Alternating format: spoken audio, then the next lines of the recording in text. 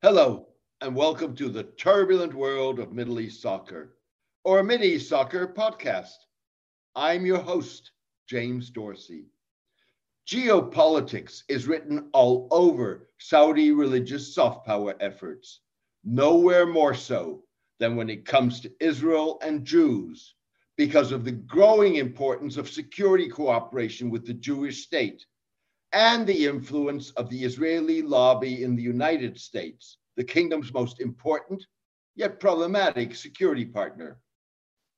In the latest move, Saudi Arabia ensured that it would be the first stop on the first overseas trip by Deborah Lipstadt as US Special Envoy to combat anti Semitism. Lipstadt intends to build on the profoundly important Abraham Accords to advance religious tolerance, improve relations in the region, and counter misunderstanding and distrust, the State Department said in a statement. The department was referring to the accords by which the United Arab Emirates, Bahrain, Morocco, and Sudan established diplomatic relations with Israel in the waning days of US President Donald Trump's administration.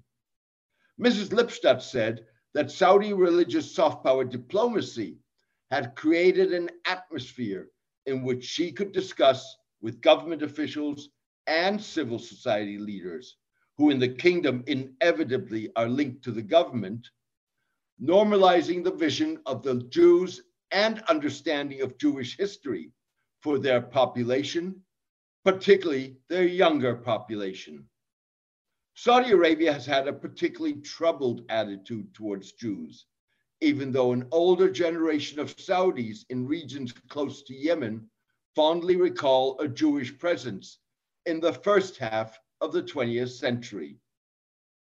Moreover, in the days when Israelis were barred from traveling to most Arab countries, Saudi Arabia also tailored its visa requirements to bar Jews, not just Israelis. European foreign ministers planning at the time to pay official visits to the kingdom would at times confront demands that Jewish journalists be dropped from the group accompanying the official. Some American Jews who had filled out Jewish as their religion on Saudi immigration forms would have them returned, with the word Jewish replaced by the term Christian. That began to change long before the rise of Saudi Crown Prince Mohammed bin Salman. Mr. bin Salman has accelerated the policy change. Earlier this month, Saudi Arabia announced that Israeli business people would be granted entry into the kingdom. Saudi Arabia has also allowed Jacob Israel Herzog, a US born rabbi resident in Israel, to visit the kingdom several times to attempt to build Jewish life publicly. Some Jewish critics have charged that his bombastic approach could backfire. In a slow 2-decade-long tedious process, Saudi Arabia has made significant progress in scrubbing its school books of anti-Semitic and other discriminatory and supremacist content. To project Saudi Arabia as a moderate, forward-looking nation and improve the kingdom's tarnished image, particularly in the United States, Mr. bin Salman has met with American Jewish leaders.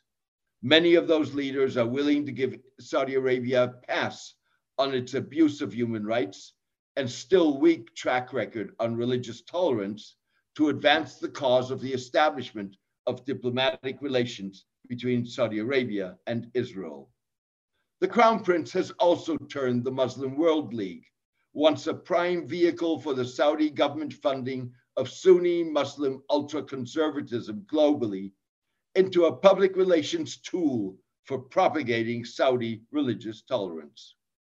The League's head, Mohammed Al Issa, a former Saudi justice minister, led a delegation of Muslim religious leaders on a groundbreaking visit in January 2020 to Auschwitz, one of Nazi Germany's foremost extermination camps for Jews.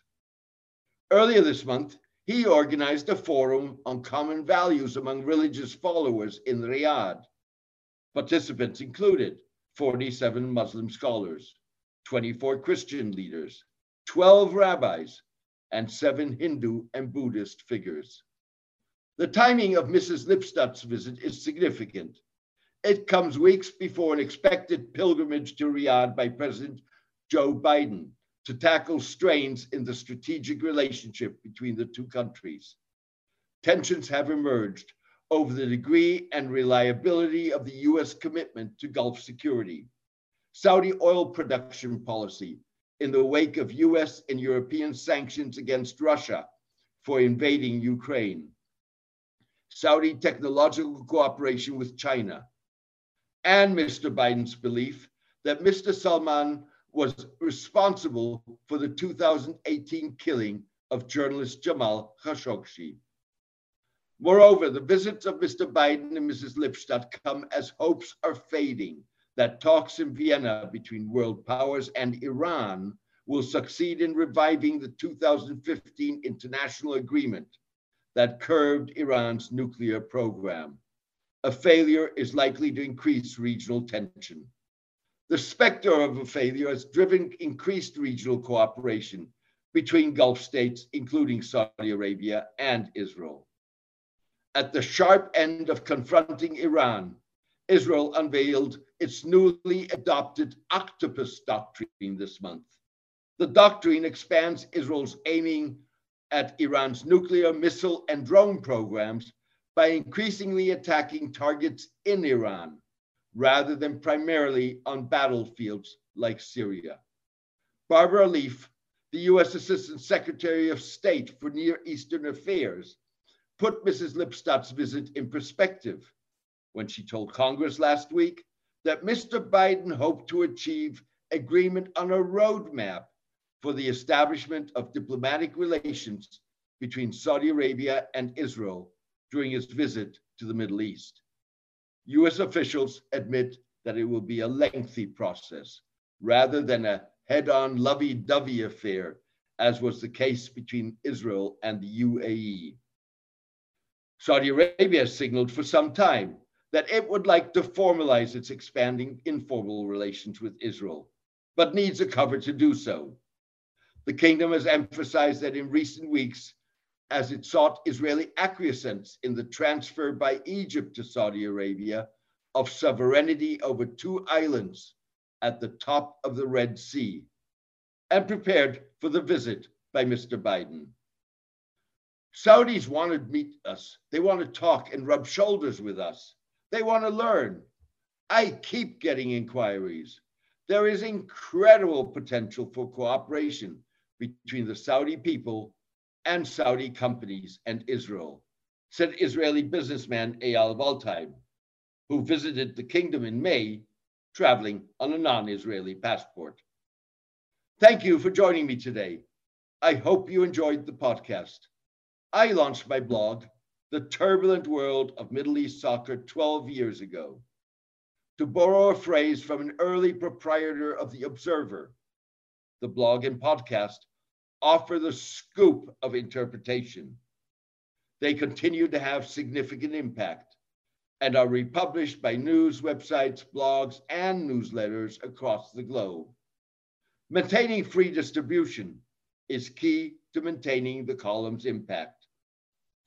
Please consider becoming a paid subscriber by going to www.jamesmdorsey.substack.com so I can keep distributing the column for free to achieve the widest distribution possible.